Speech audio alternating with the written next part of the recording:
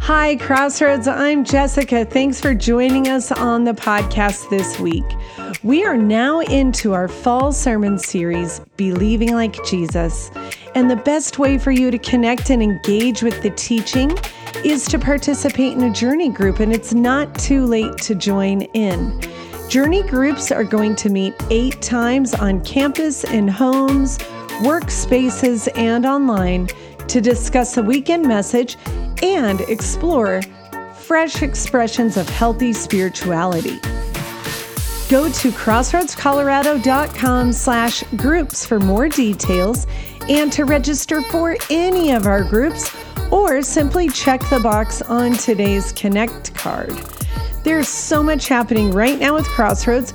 Keep your eyes on our Gather page. You can check that out at crossroadscolorado.com/gather. There's lots of links there that you may want to go to later, as well as signing up for our Feed e-newsletter. All these resources will help you stay up to date and in the know. And in the show notes, you'll find a link to the weekly Connect card. That card is for everyone every time we gather. Regular listeners, you can put your name and email down and check the box regular attender.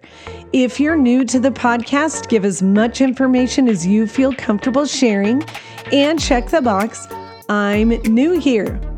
You can also use this card to request information like the journey groups, sign up for activities, or leave comments and prayer requests. This is a great place for you to say, I'm part of the podcast. You know what I would love? If you said, tell Jessica hi, I am part of the podcast. I would love to know who's here. And by the way, it's not mentioned here in the podcast today, but we are getting ready to launch into planning the Oktoberfest for 2021. It's epic. It's incredible. You can put on the Connect card. Tell me more about Oktoberfest. Well, hang on to the card, and by the end of the show, you will probably have more to add. And since you might be listening from your car or you're out on a run or a walk, just remember that you can always come and access these links in the show notes later. Okay, well, here comes Ryan on week 2 of Believing Like Jesus, and then I will send us out with a few things at the end. Amen. Go ahead and wave at somebody. Give them a big smile. And then have a seat and grab those talk notes if you want to. If you're a guest this morning, so great to have you here inside that program that hopefully you received that maybe one of our room hosts shoved down your throat as you walked in or as you were sitting there. They were walking around. Inside of there are some talk notes. We like to say that the talk notes give us hope that it will end. You just count down the fill-ins, count down the fill-ins. We got a lot to do today because immediately following this, we are celebrating volunteers. And so for those of you that are volunteering here within Crossroads, we're excited to have a lunch together. If you're interested in volunteering, you want to learn more about it, stick around. We have lunch together and we have some extras. But just know that it's not a free lunch. You have to pay for it for about a year of volunteering. So I am honest. I just am going to tell you this is not a free lunch. It's going to cost you some volunteer time, but that's what we're going to do. So we're in episode 2 of Believing Like Jesus, and we're tackling a big subject today. And my name is Ryan, and I'm the lead pastor here at Crossroads, and it is good to be together. Thank you for tuning in online. If you're watching, thank you for being on the atrium. If you're here in the room, it's good to see you. Am I ringing a little bit out there? No? Yeah?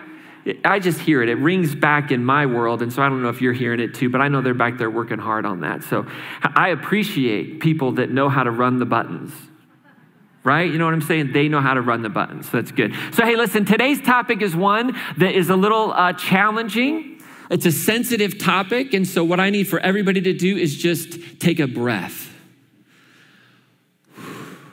Okay, because here's what's going to happen. If you're a church person, if you've been around church for a long time, I'm going to say something today, and you're probably going to want to stop listening. Okay? So here's your challenge. Don't stop listening too soon. Okay? Don't stop listening too soon. Because I want to talk today about the Bible. the Bible. And this is a big topic because for many of us in the room, the Bible is such a meaningful, we'll call it a book, even though it's not a book, it's a library, it's a collection of writings. But it is, we in the, Middle Ages, we bound it all together and we called it a book. But it's a pretty sensitive topic because for many of us, it is so important, it's so meaningful. I know in my life, it's so meaningful.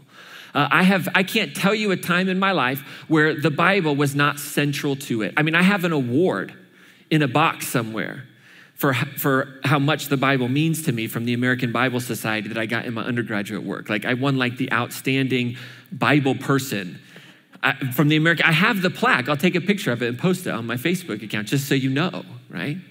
And I want to preface that, like what I'm going to say today, the scriptures, what we call our scriptures as Christians, what we call the Old Testament, the New Testament, what our Jewish brothers and sisters would call the Jewish Bible, right? The Old Testament. Like this collection is of extraordinary value to me. I've spent my whole life in this. It's been foundational. And so I want everybody to hear that right away, okay? And we're going to kind of tackle and talk about this subject, and I'm going to kind of go fast. So hang in there with me. If you want to talk afterwards, you want to talk this week, you have my cell phone number. It's on the website. I'll give it to you right now, 207-608-1106. You want to go have coffee and talk about anything at all, whether you're new, whether you've been here a while, or whether I said something that you were like, what in the world is wrong with him?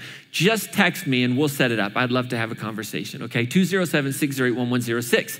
Now, for me, I grew up with this phrase given to me about the Bible. I grew up with this phrase that the Bible is my rule for faith and conduct. My rule for faith and conduct.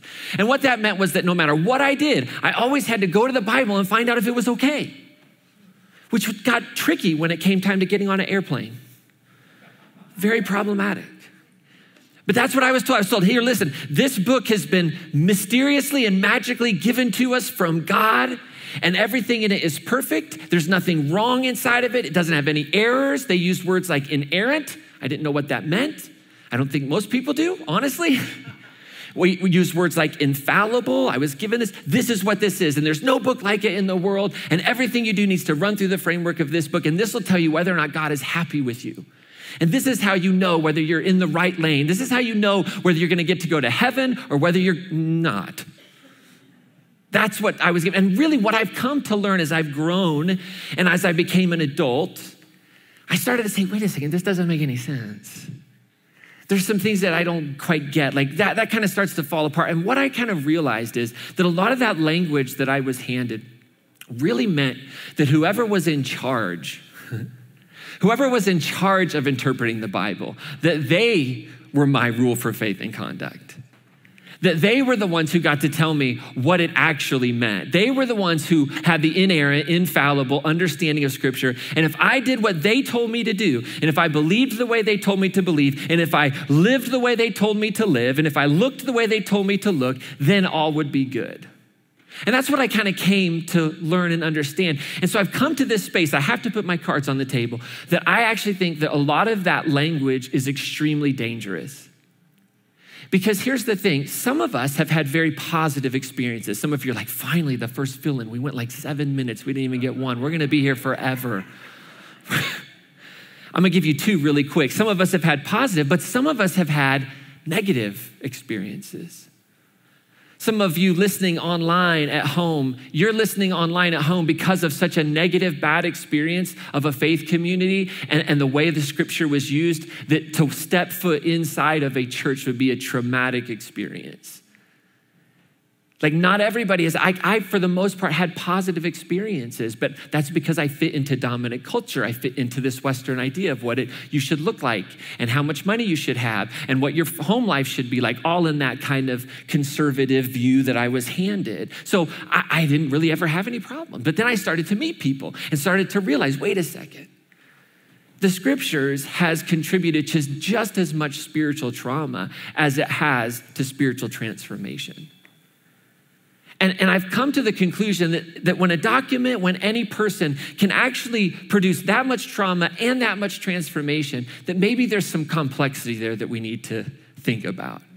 then maybe it's not as cut and dry. Then maybe the issue isn't the book or the person. Maybe the issue is what we do with that, how we think of it. And this idea of spiritual trauma from Scripture is nothing new. In fact, Jesus would actually kind of combat that.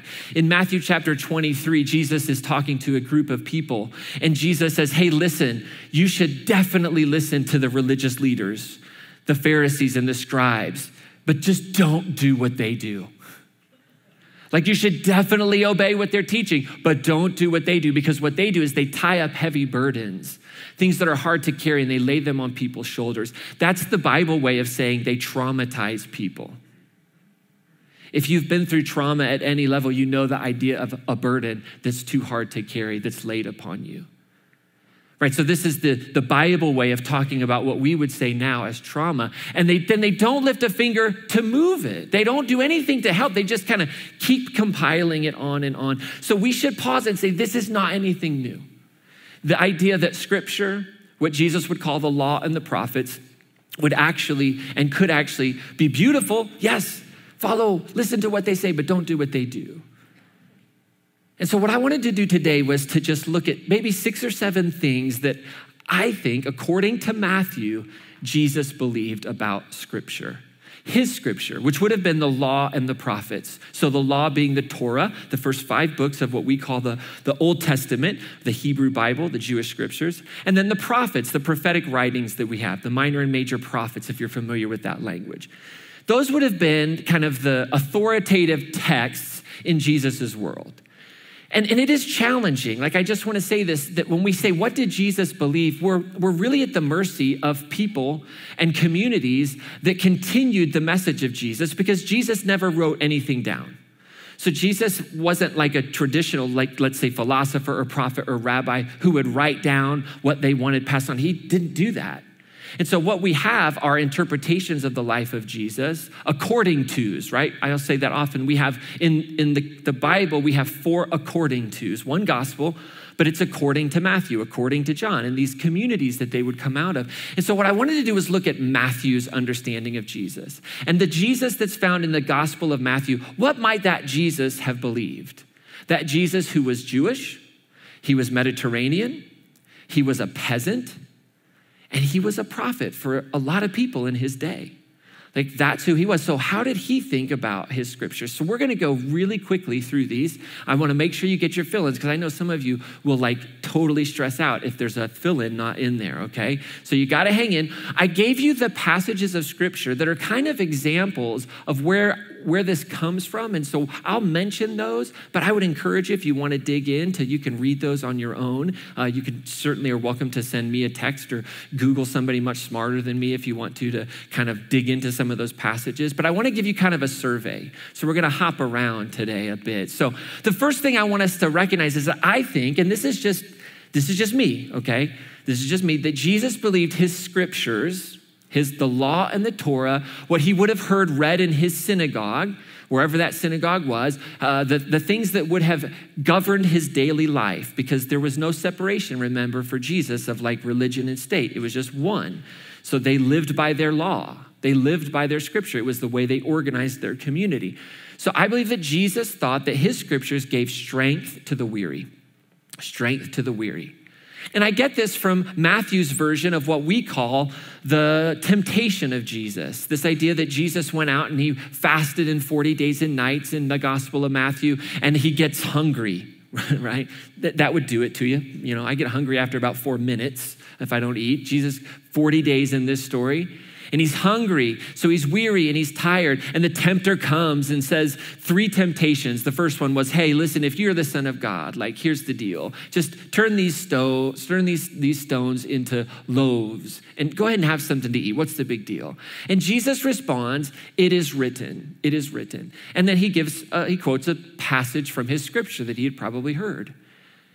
So Jesus does this a few times. So Jesus knew that there was something very powerful about these documents. There's something very powerful about these words, that in a time of either temptation or weariness or weakness, in a time of woundedness, whatever you want to use, whatever word, that there's strength that's found in his scriptures. Second thing was Jesus believed that his scriptures could be fulfilled, but never abolished. In fact, Matthew believed Jesus was the fulfillment of these scriptures, but Jesus didn't abolish it.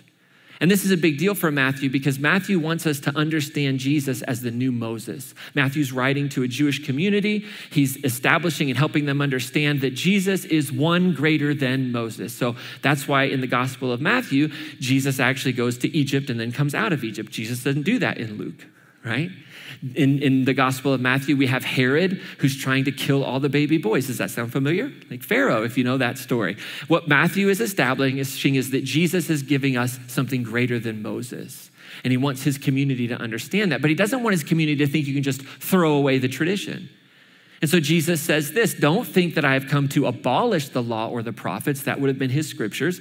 I have come not to abolish, but to fulfill. Amen. Listen, truly, verily, really, really, really. I'm trying to say this to you until heaven and earth pass away. Not the smallest letter or the smallest part will pass away from the law until all things have taken place. So Jesus is saying, I believe that the scriptures are powerful, but they're fulfilled. But that doesn't mean you get rid of them. That doesn't mean they don't have any use for you today. And I think thirdly, that Jesus believed that his scriptures were grounded in a covenant and not a contract. Now we're cruising with the fill-ins and you're starting to get a rhythm with me, okay? You're like, we might get through this before kickoff, all right? Covenant, not contract. Now, if you know anything about covenant, there is contract language in a covenant. We see that, but it's more than that. A contract, you just have to kind of fulfill the basic requirements, right? Anybody ever rented a house before? Raise your hand up nice and high. You rented to someone or you rented from someone? Anybody rented? Yeah. You sign a contract that says, I'll give you this amount of money on the 1st or the 15th of every month, and you'll let me stay in this house. Now, you can do that begrudgingly, right? You can write that check, and in the memo line, you could put this is unbelievable how much you're charging me every month. I cannot believe you would do this. Sign the check and give it to them. And guess what? Your landlord probably doesn't care what you write in the memo line as long as that check comes in every month, right? I was a landlord at one point in time. I'll never do it again. I was not built to be a landlord, should have never been a landlord. But the bad experience I had, if a tenant wrote the check, I was thrilled. I didn't care what their attitude was. Because it's just a contract, but a covenant is different. A covenant is this mutual understanding one to another, and the covenant language was what grounded Jesus' scriptures and the relationship that his people had with their understanding of God, this Jewish God, Yahweh. So while minimum requirement works well in contract law, in marriage, it's not so good, right? If we just think, well, what is the bare minimum I have to do to keep my spouse from not leaving? Let's call it a day, right? It doesn't work that way. Marriage is a covenant. Yep, there's a contract involved. There's no doubt about it. You have to go get your marriage license and you talk about what this means and how we're going to make your commitments. But it's more than that, right? If you said, well, you never talk to me. You said, well, what are you talking about? We talk for 5 minutes every day. That's the quota. What more do you want from me? It's not going to work. And so Jesus believed that there was a deep relationship between the God of Israel and the God of Israel in those scriptures. And scripture was kind of a mediation of that relationship. It was a way in which you put kind of ink to an understanding of what that covenant was like. And we know that Jesus thought it was more than contract because in the Gospel of Matthew, about 4 or 5 times, he says, you've heard it said, but I tell you, right? So he says this one, and we know this one, a lot of us do, and so I like this one because it's a big one. He says, you've heard it said, love your neighbor and hate your enemy, right? That was passed on to him through his scriptures. Love your neighbor and hate your enemy. But I say to you, right? He's saying, well, we got to get past the contract idea here of just the minimum following of the law. You've got to actually love your enemies. And you got to pray for those who persecute you, that you may be children of your heavenly Father. For he makes his sun rise on the bad and the good and causes rain to fall on the just and the unjust. In other words, God's love is universal for everyone. Doesn't matter how they treat you, doesn't matter what they believe. God is a universal God pouring love on every person. And so guess what? If you've received that, you are under divine obligation to give it. It's not just enough to fulfill this contract. There's a covenant about this. Another thing that Jesus believed, and this is where you're going to tune me out, some of you. So take a breath, okay? Jesus believed humans wrote his scripture. I don't think that Jesus thought or believed that somehow these scriptures came any other way. So for example, we have two kind of encounters where Jesus is encountered by the religious leaders. And one time in Matthew chapter 8, verse 4, they say to him, Jesus says to a person that he's healed, listen, you need to go and don't tell anybody about me, but show yourself to the priest, right? So he's sending this person to the religious leaders, sending him to the priest. And he says, and go offer the gift that Moses prescribed, and that will be proof for them, right? So he's supposed to go and offer the gift. This was in the scriptures. When you have a healing, when something like this happens, you would offer a gift. But I love that he says Moses prescribed it. He doesn't say the gift that God prescribed. He says Moses did this. In Matthew 19, the religious leaders come to Jesus to kind of get him in trouble. They want to test him. They want to trick him. And they say, then why did Moses, he's talking about divorce. And he says, why did Moses command that the man give the woman a bill of divorce and dismiss her? Notice what they say. Why did Moses command? Like the general thought of the day was this was the law of Moses. First and foremost, this came from Moses. There's a lot of pride in that. We're people of this Moses, this law that's been given to us. And I noticed that Jesus doesn't correct him. Jesus doesn't go, whoa, don't you know that the law wasn't given by Moses, but by my Father in heaven? How dare you? No, Jesus is like, well, because of the hardness of your hearts, Moses allowed it. Like Moses was a wise guy. Not a wise guy, that's a totally different thing from Boston. I don't mean it like that. But like Jesus was wise, right? Moses knew. Jesus was wise too, but Moses, he was wise. He was a great leader. He's trying to establish what he thinks is a faithful community in his time, in his day, in his age. He's looking around and he's doing like what all of us would do. If we're in leadership and we're grounded in faith, we would say, I think this is what God's best for me is. I think this is what God's calling me to do. And so he gives this beautiful Moses, and then the tradition holds it. So Jesus believed Moses wrote, that the prophets wrote. And here's another thing, that Jesus believed his scriptures were ultimately about finding wisdom and not following rules. Now, if you know anything about Jesus, for the most part, he seems like a terrible rule follower. This was one of the deep frustrations that the religious leaders of his day had with him in the Gospels. The conflict generally arose around what you could and couldn't do according to the scriptures. And so again, what happens is the religious leaders come in Matthew chapter 12, and they bring a man who has a withered hand. And it's on the Sabbath, and they question him, is it lawful to cure on the Sabbath? Can you do this work on the Sabbath? And they wanted to accuse him, right? There seems like there's no really good answer for that. If he says no, then he's elevated, the law above a person. If he says yes, then he's like totally gone against the Mosaic tradition. So what do? Well, if you're Jesus, he just asks a question back, right? When they say, is it lawful for you to cure on the Sabbath? He says to them, well, let's think about this. Which one of you, if you have a sheep and it falls into a pit on the Sabbath, will not take hold of it and lift it out? And they'd all go, oh, well, yeah, duh. Like that's actually in the law. You can do that. Well, so see, Jesus wasn't about like following the letter of the law. This is what you have to do. And then God, no, he's like, listen, there's more to this. There's wise behavior. And so he looked at his scriptures and said, let's find some wisdom for circumstances that show up in our everyday normal lives. And let's not be foolish. And then finally, I think Jesus believed that not every scripture was of equal importance. Again, this is one that will freak you out, but Jesus didn't think that according to Matthew, that every scripture had equal importance. We know this because, again, at one point in time in Matthew chapter 22, Jesus has this encounter and he's asked, teacher, which commandment in the law, in the Bible, your Bible, scripture, they wouldn't have used the word Bible, but which commandment in the law is the greatest? And again, Jesus doesn't go, you morons, they're all perfect. They're all perfect. How could I possibly? It's like choosing one of my children to love. Which one do I love most? I love all of them.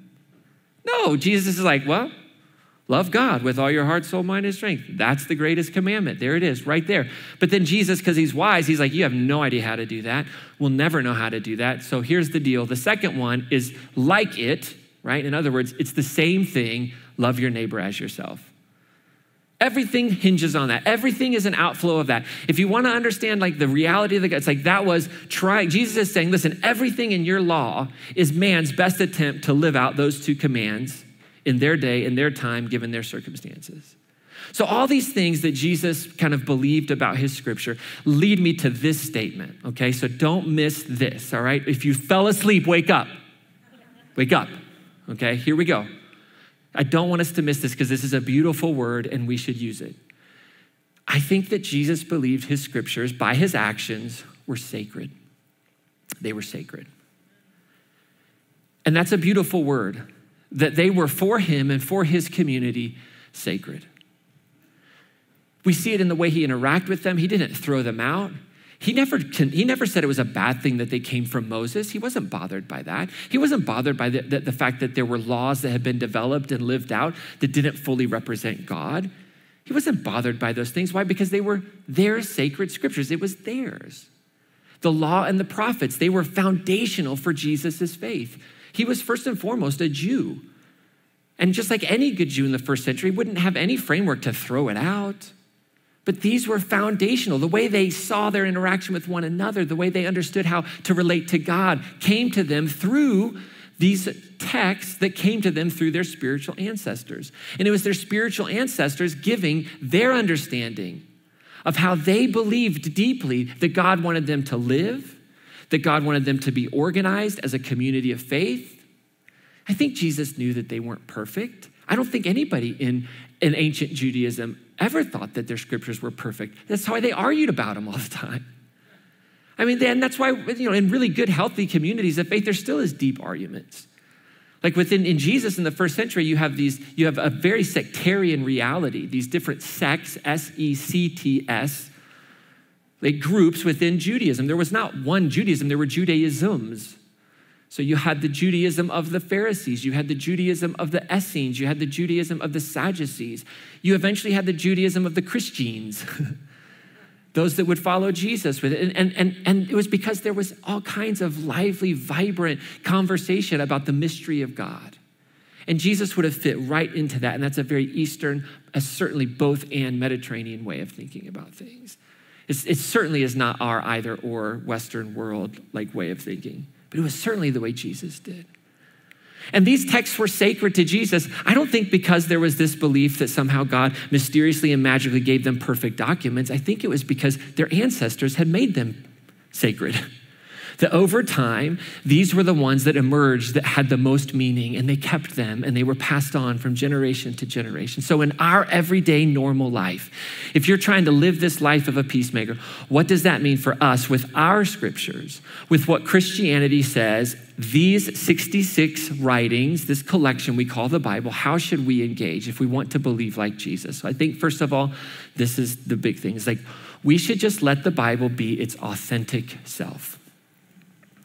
We should let the Bible be what it is.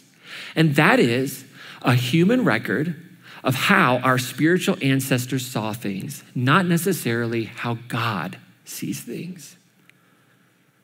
That's what we're given.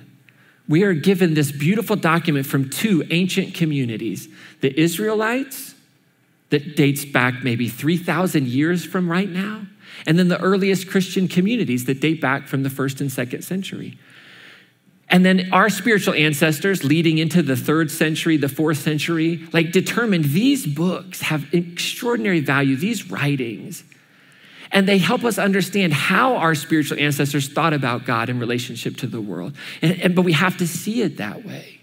I don't think that Jesus' belief caused us to have some weird understanding of the Bible that actually lends it to being a document that gets used to abuse people. So words like infallible and inerrant, which are nowhere in any of the writings of Scripture, nowhere. They're pretty actually late words that come from about the 1500s. Those are words that are used to describe, and I just don't use those words anymore because I think they're dangerous. I actually do believe in the inerrant, infallible word of God, and his name is Jesus. I believe that. And I believe that's a great mystery, and I believe that it's always going to be a struggle to try and understand Jesus I believe that our best way of understanding Jesus are these early documents that our ancestors said, these are important if you want to get what it's like. But I love the phrase that Paul uses to talk about the message of the gospel. He says it's a treasure in earthen vessels. And I think that that could apply to the scripture, that it's an earthen vessel that contains a treasure for us. And Paul, in the second letter to the Corinthians, probably written somewhere, 20 years after Jesus died and was raised to life, like he talks about this gospel that was given to us and he calls it a treasure, and it was the good news, but it was given in earthen vessels, like clay jars.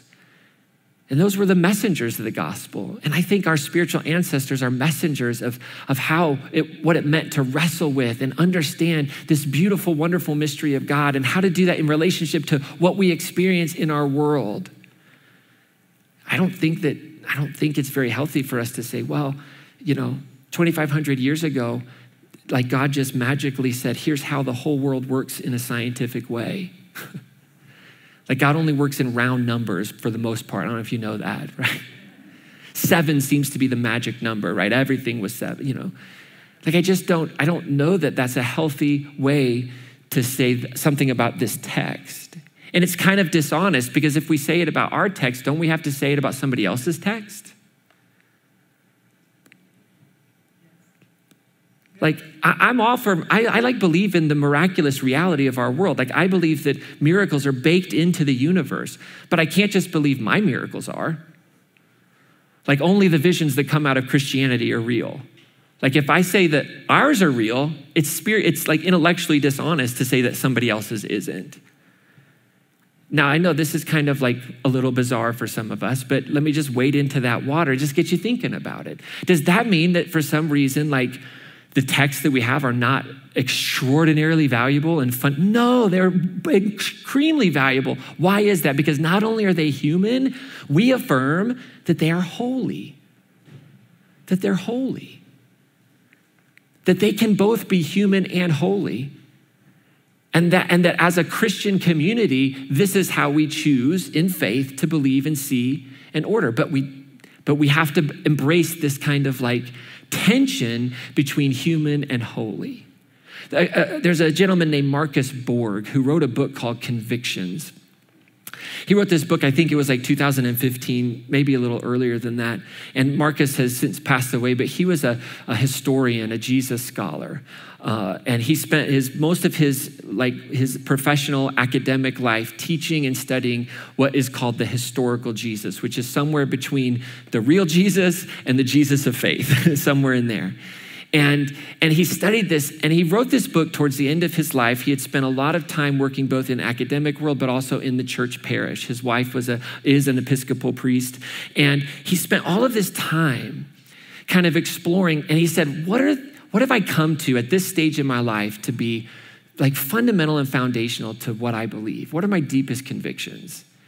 And he writes a couple of chapters in this book on scripture, which I'm deeply indebted to because I feel like he put into writing a lot of beautiful things that have been like floating around in my head. But one of the things that he says as he talks about scripture, I just would like to read to you. He says this. He says, even as the positive alternative recognizes that the Bible is a human product, right? So the positive alternative to this thing that like God plopped down in our lives, that's perfect, that has no errors in it, that we then like do all kinds of terrible things with. The positive alternative is that it's a human product, but it also affirms that it is the Holy Bible, that scripture is sacred for Christians. And its status as sacred scripture rests not on its origin from God, not on this faith-filled statement that somehow God gave us a perfect set of documents, but in the decision that was made by our spiritual ancestors, I would say guided by the Holy Spirit, to say that these books are holy, that they're sacred. And so the books of the Bible, he says, they weren't sacred scripture when they were written. Like Paul didn't know he was writing scripture when he wrote a letter to the Corinthians. I'm guessing he probably would have cleaned up his language a bit in the book of Galatians if he knew people were going to be reading this over and over again. And he's like, I just wish you'd castrate yourself. Go ahead and cut the whole thing off. I got a feeling if he knew that he was writing sacred scripture, he might have toned it down a little bit there. But he didn't know that. He's just writing, and it becomes this document that's beautiful and wonderful and offers us inspiration. And I love what Marcus says. He says, rather, these texts over a period of time, they become sacred, and they're declared to be sacred. And just as the documents themselves are human products, so is their status as sacred.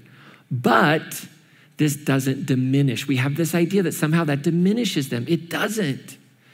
It doesn't. Seeing them as sacred underlines the decisive status for Christians. These are the most important documents we know. They're the most important ones. And their status also becomes their function. They're foundational for Christian understanding and identity. As soon as you don't have the foundational text, you don't have an identity. They're vitally important. And so how do we then come and engage with this Bible and make sure that we submit ourselves to it in a healthy way? And this is what I would say, and then I got to wrap this up. Jesus is the norm of the Bible. So just like we talked about last week, right? If Jesus is the interpretive key to life, to everything, then Jesus, the living word of God, the living word, the living mind of God, the living universal Christ, the embodiment of all that is God in a human being, becomes the framework by which we read. So when there's conflict between what the Bible might describe about God and what Jesus represents, I say Jesus is the standard, and I understand it and reflect and say something else is going on here. I don't believe that Jesus ever commanded, or that God ever commanded indiscriminate violence and rape and pillaging of people that were different than the Jews, although that's right there in the Bible. I don't believe that. Why? It's because I don't believe Jesus would ever do that. And my affirmation of Jesus as Lord, Jesus as the representation of God, means something's not right here. So let me ask you this question. What kind of a follower of Jesus who has the scripture as a foundational text do you want to be? Do you want to be Batman or do you want to be Spider-Man? Batman or Spider-Man? I know that if Rod Kai is listening, he wants to be Batman, but he would be wrong. For those of you that know Rod. Here's what I mean. Like Batman, I heard this wonderful illustration from someone at a conference. Batman has his utility belt, right? And his utility belt has all kinds of resources for him to do his crime fighting. Batman has no real superpower other than super wealth, right? So he invents all these things, but he's got a tool for every situation. He needs to grapple. He needs to get up a building. He's got his grappling hook. He needs to capture somebody who's running away. He's got the batarang. He's got a tool for every circumstance. And there are Christians that will use the Bible that way. They'll memorize a Bible verse. Oh, I got a Bible verse for those of you that are rich. I got a Bible verse for those of you that are poor. I've got a Bible verse for those of you that are straight. I've got a Bible verse for those of you that are gay. I've got a Bible verse for those of you that are Jewish. I got a Bible verse for those of you that are Muslim. I got a Bible. And we use it as this tool, right? Or there's Spider-Man, right? Like Spider-Man's a totally different kind of superhero. Like Spider-Man was bit by a spider and it just changed him. He started getting all these kind of like weird powers he didn't really know what to do with. Like, great, I stick to stuff now. That's awesome. Right? Like I can hear things. My senses are like depending upon whether you're a comic book person or the movie person, like he can shoot web things out of his wrists, or I guess the comic book is just he makes things that shoots web things out of his wrists. I don't know, but. So I think there's some Christians that allow the Bible to be like that spider and it just bites them. And it starts to transform them in ways that they really don't know how, but it just does. And it becomes a part of who we are. And it's not a tool that we use against other people. And I think we need more communities of faith, vibrant, life-giving communities of faith that will say, I want the scripture to bite me. I want it to bite me. I want it to change me. I want it to help me interact with this world in a way that makes the world a better place, that makes me a better person. And I think if we'll believe like Jesus did around the Bible, the most powerful thing will happen is that we will disempower spiritually abusive leaders. Because the tool of spiritually abusive leaders is this phrase, well, the Bible says. The Bible says. And I want more than anything for you. especially those of you that have gone through spiritual abuse, that you've been at a space where someone has used a Bible verse to tell you that you're not worthy, that someone has used a Bible verse to tell you that you are not fearfully and wonderfully made, that someone has used a Bible verse to tell you that unless you don't, you can't belong. Unless you are this, then unless you do this, like whatever that might look like, here's what I want for you is that never happens again. And the only way I know to do that is to believe like Jesus did about his scriptures, about ours. That when somebody wants to tell you, well, the Bible says, you can go, oh yeah, okay, cool, great. What does that have to do with me?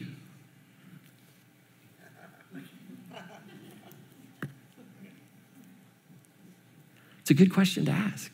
Maybe it has nothing to do with you. Maybe it has a lot to do with you. But I have people come to me all the time that might live in a different world. They say, well, the Bible says, what does the Bible say about this? And I always say, well, first of all, why does that matter? Like, can we first ask another question? Like, is this wise? Is this loving? Does this counteract love in our world? Like, maybe there's some bigger questions besides, well, what does the Bible say as our starting point? And I know that's really scary, really scary. It's not to say that we don't ask what the Bible says, but we understand just because the Bible says something, that doesn't mean that it represents God well. Because I can show you all the verses that have been used to justify violence against women, against the queer community, that upheld slavery for decades. I can show you all those Bible verses. And so our history now tells us we know better than to just start with that question. And I think that's what's behind Jesus in Matthew 23, when he says, don't let anybody call you rabbi. You got one teacher. You're all brothers and sisters, right? Call nobody on earth your father. You've got but one Father in heaven. Don't be called master. You have but one master, the Messiah. This is what Matthew's getting at. Like, this community's got to be flattened out. You can't do this. Like, the presumption is that Matthew's community was doing this, was calling one another, was elevating people. He says, the greatest among you must be a servant. Whoever exalts himself will be humbled, but whoever humbles himself will be exalted. And so I think that we can actually be people who will never, ever let anyone abuse us spiritually with the Bible if we'll believe it like Jesus did. I shouldn't have that authority in your life. If you're in a small group, your small group leader shouldn't have that authority in your life. Nobody should. And that's what I want for you. And that's honestly what I want for the next 1,000 years of the Christian faith. I know it's a big goal. So what's God inviting you into today? I hope, first of all, that God's inviting you to leave behind kind of unhealthy expectations of the Bible. I hope that God's inviting you to find freedom in this tension between holy and human, that it can be both and, that Jesus can be divine and human, right? That there is this reality, we can understand these things and live in that tension. And I hope you hear God saying, hey, I want to just encourage you to keep Jesus as the norm of the Bible. That when you read it, when you encounter it, when you study it, when you look at it, you say, I'm going to filter everything through what I understand about Jesus, who is living, who's present, who can guide and direct me. And when I see a conflict, I go to Jesus. I go to Jesus. Okay, we made it. Big, deep breath. Big, deep breath. Will you do me a favor and just close the talk notes, put the pen down, put the Connect card away, all those things. Unless you're writing a big check, just put the pen down. I'm honest, right? You just keep writing if that's in your heart. But listen, I know we got a volunteer lunch and all those things, but can we just let this kind of be our anthem as we finish this moment, this song, Christ is enough for me. That Jesus is enough for me. That Jesus is living and alive, and nothing can really replace that Jesus, not even our sacred texts. And I love that this song goes into this very old chorus that says, I have decided to follow Jesus. Probably 10 years ago, I started wrestling with this language that I was taught and I was raised to follow the Bible. And I realized that is a terrible idea. It's an absolutely horrible idea. Because you can't follow the Bible. You just can't. It scares people, and nobody does. And even people who say they don't follow the Bible, they certainly follow parts of the Bible, and I follow parts of the Bible. But I have a wholehearted commitment to try and follow Jesus. Jesus. And so I'm going to hold my text as sacred, and I'm going to read them, and I'm going to immerse myself in them, and I'm going to study them, and I'm going to understand what do they have to say for us today as people trying to bring the vision of God's just and fair world to being, the kingdom of God as Jesus would call it. But I want to do it in a healthy way. I want to believe like Jesus did. So just enjoy this song. Maybe go ahead and stand, and you might want to sing along. You might just want to listen. You might want to sit. You can sit too. What do I care? God doesn't care. It doesn't matter to me, but there you go. So we'll sing this together, and then I have our blessing for the day. Do me a favor and lift your hands up. Receive the blessing today. If you're at home, you can do the same. Unless you're sitting in a love seat and you'd smack the person next to you, then don't do that. But we breathe you in, God. You sustain us, and you hold us. You give us eyes to see and ears to hear. And we do believe that a beautiful treasure has been passed to us in what we call the Bible. That we would not use it to steal and kill and destroy as some have done, but we would use it to bring life to the fullest as a reflection of the living word, Jesus. So may God bless you and keep you this week. And as you consider the priority and place of Scripture in your life, may God fill you with a desire to believe like Jesus. And may you not be anxious or fearful as you explore the holiness and the humanness of our sacred texts. And for those of you who have experienced the weaponization of the Bible, if your interaction with Scripture has led you to trauma, may you find hope and healing in seeing how Jesus's beliefs disarmed and disempowered spiritually abusive leadership in his time. And for those of us in spiritual leadership, may we humbly come before God, examining our motives and how we use and teach Scripture. And may Scripture for all of us be an inspired source of encouragement, hope, and guidance as we seek to follow Jesus and his path of peacemaking. And may you find hope and comfort in this great mystery that our sacred texts are both holy and human at the same time. Have an amazing week. Amen.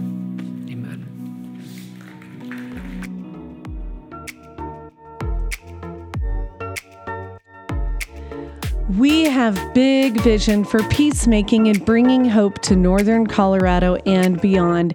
And we need your help to make that happen. Every one of us has unique talents and skills to offer, and there are many opportunities for you to get involved with a volunteer team. There's opportunities for you to serve even on a remote team. Go to crossroadscolorado.com/volunteers to view the opportunities and sign up. You can also check the box on the Connect card, and I will link that in the show notes. And finally, thank you to everyone for regular giving to support the work of our church. Our giving goes toward making our 10-year peacemaking vision a reality. We also know that the regular practice of financial generosity is an important part of our own spiritual health. Well, we want to make generosity simple and convenient. So to give by mobile app, you can text the word Crossroads to 833-270-1344. You can also choose to find us on Venmo or go to crossroadscolorado.com/give.